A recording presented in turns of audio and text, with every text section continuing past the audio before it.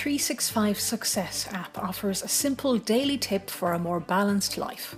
365 Success is a one-year plan over 6 levels where a new tip is displayed each day. The people behind 365 Success are academic and creative life hackers Dr. Nisha O'Reilly, Dr. Graham Hughes and Marie O'Riordan. Discover 365 Success, available now in the App Store. Hello, and you're very welcome to episode 20 of Purple Psychology. I'm Marie O'Riordan. Thank you for tuning in 48 countries now on 6 continents, and welcome back, Dr. Nisha O'Reilly. Thank you. When are we going to get to 50? 50 countries. I will get there soon enough, I'm sure. You wanted to start off by talking about escalators and children, and some children not being able to negotiate an escalator. Yes, I remember this during the week because I was actually having a problem with an escalator myself, and I remembered that one of my pet hates as a child was escalators and being really freaked out by them. I remember being in a shopping centre and, taking a great deal of time to actually get onto this one particular escalator because it was really steep. And now, with hindsight and reflection, I realise why I found it hard. So people with dyslexia find sequencing very difficult, and we actually find it hard to count and to relate to cycles.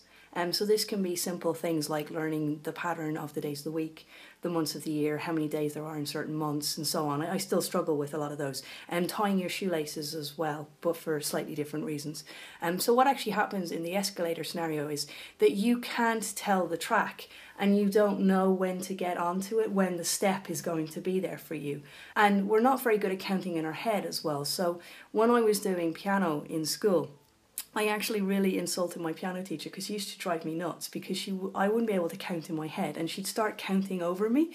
And then you know what I'm like. So if someone's counting over me and I'm trying to read something and find the keys on the piano, I'm kind of like, I turned and said, would you just shut up? And she did shut up.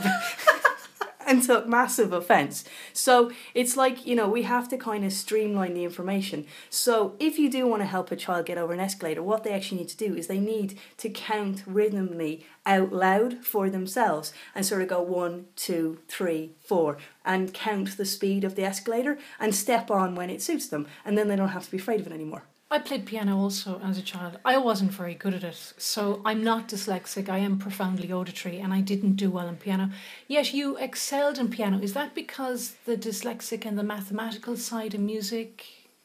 I don't really know. I know I have quite a good rhythm, and I find music as a massive outlet. And what's quite interesting is I look at music very differently to other people. I see a lot of colour in music, because I'm massively into colour, and I do see colour in a lot of different situations. And what I was very good at was seeing the points that music built up to and the points where it regressed and went back, and seeing those patterns in it. And I suppose dyslexics do see huge patterns in music, but we don't traditionally teach music in that way. We don't teach about patterns.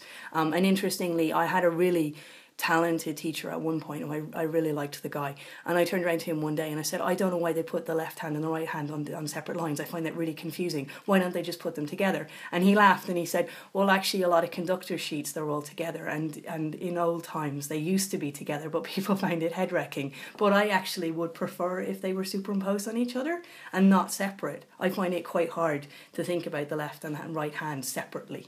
So it is interesting when you start to look at how people learn music. And obviously I never did exams because I was never going to be able to sight read. I studied classical music for 3 years, and because I'm not good at mathematics, I found it very difficult. But my teacher was a genius, Mrs. O'Brien. To this day, I think she was absolutely amazing and a turning point in my education because I loved music so much. You have developed a stack of new methods. Where are you going to start? The summer is interesting for me because it's a big time of reflection, and it's not that these methods have suddenly been plucked out of thin air. They are ongoing work for years, but I suppose I've had time to sit down and write up where people are at and what we've achieved, and to see the patterns in what's being achieved and how it's being achieved, and to actually maybe put names to things. So that other people can relate to them.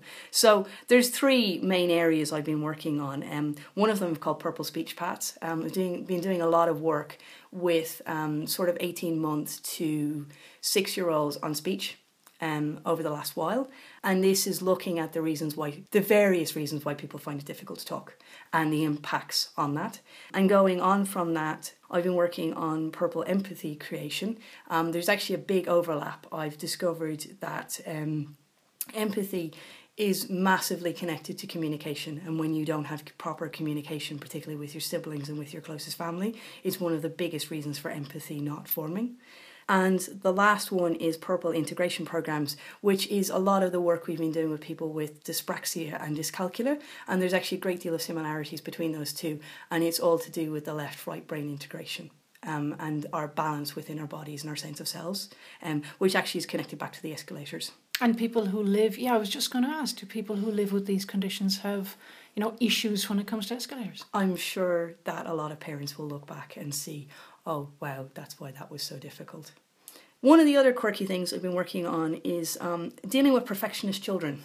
So I'm a perfectionist. Perfectionist. You're two adult perfectionists here. Were we always like that? I think so. Yes, I think it's just in our makeup of our personalities. Some people need to be perfect and some people are more slapdash, and that's just the way it is. But perfectionism in children can be taken to a whole other level. It can be quite hard to live with. It can actually stop you from doing a lot of things. And I suppose a lot of people see it as very OCD behaviour. And what is there a fine line, or is there a complete distinction between perfectionism in children and OCD behaviour? Or what are your thoughts on it? I think OCD behaviour is when it becomes very negative and when your perfectionism is controlling you so much that you're actually stopping yourself from doing things. Now, obviously, with the OCD, there's another part to it too, where there's a sort of a repeat cycle and a repetition of a cycle that you need to do, and you need to do that repetition, and it's a coping. Is it comfort, trauma, comfort combination? It's a coping strategy. So you get yourself into this cycle, and there's something that you have to do over and over and over. So that's a little bit different. But what I find really interesting is talking to people that, the obvious thing that people do when they're dealing with someone who's perfectionist is they turn around and they say things like, oh, it doesn't have to be perfect, it's fine, like, you're very good, you're being too hard on yourself, all of this focus. And it's always on the perfectionist, on the person, when actually when you put the focus on the environment and you put the focus on everybody else, and everybody else just emphasises how they're not perfect, how they make mistakes, how they laugh at their mistakes, how it's okay to make mistakes, how we all do stupid things, how it's not the end of the world. And when you put the focus on everybody else, the perfectionist actually feels better. I was quite OCD as a teenager. I think it was more a coping strategy as well. Yeah, but you also worked in a very OCD environment as well. Media is exceptionally OCD. A huge amount of the people of my colleagues in the media industry were OCD. Yeah, absolutely. Yeah, and again, it is a coping strategy because they're so much under the spotlight as well. Stress, a huge amount of stress, time deadlines. You have a deadline every 15 minutes. Yeah, and we've seen a huge amount of OCD behaviour in sports superstars for the same reason as well. Yeah, absolutely. Yeah, some of the champions we've been working with have they've got. It's almost like what I've noticed with the movie studios and the actors, it's more superstition, but with the sports people, it's definitely OCD. Yeah, so it's there with everybody. I'm always thinking ahead, so I'm thinking ahead to the next episode. So I'm going to talk a lot about joint writing and script writing in the next episode. Oh, your favourites. Not. Yeah.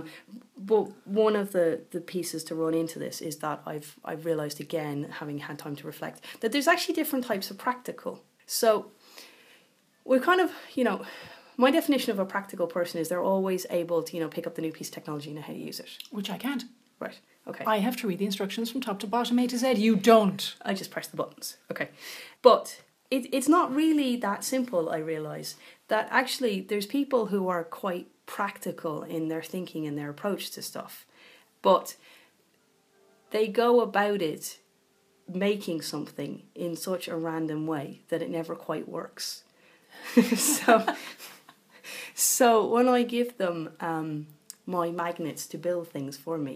To explain to our listeners, Nisha does 2D, 3D, quite elaborate creations with children to see how they're ticking inside.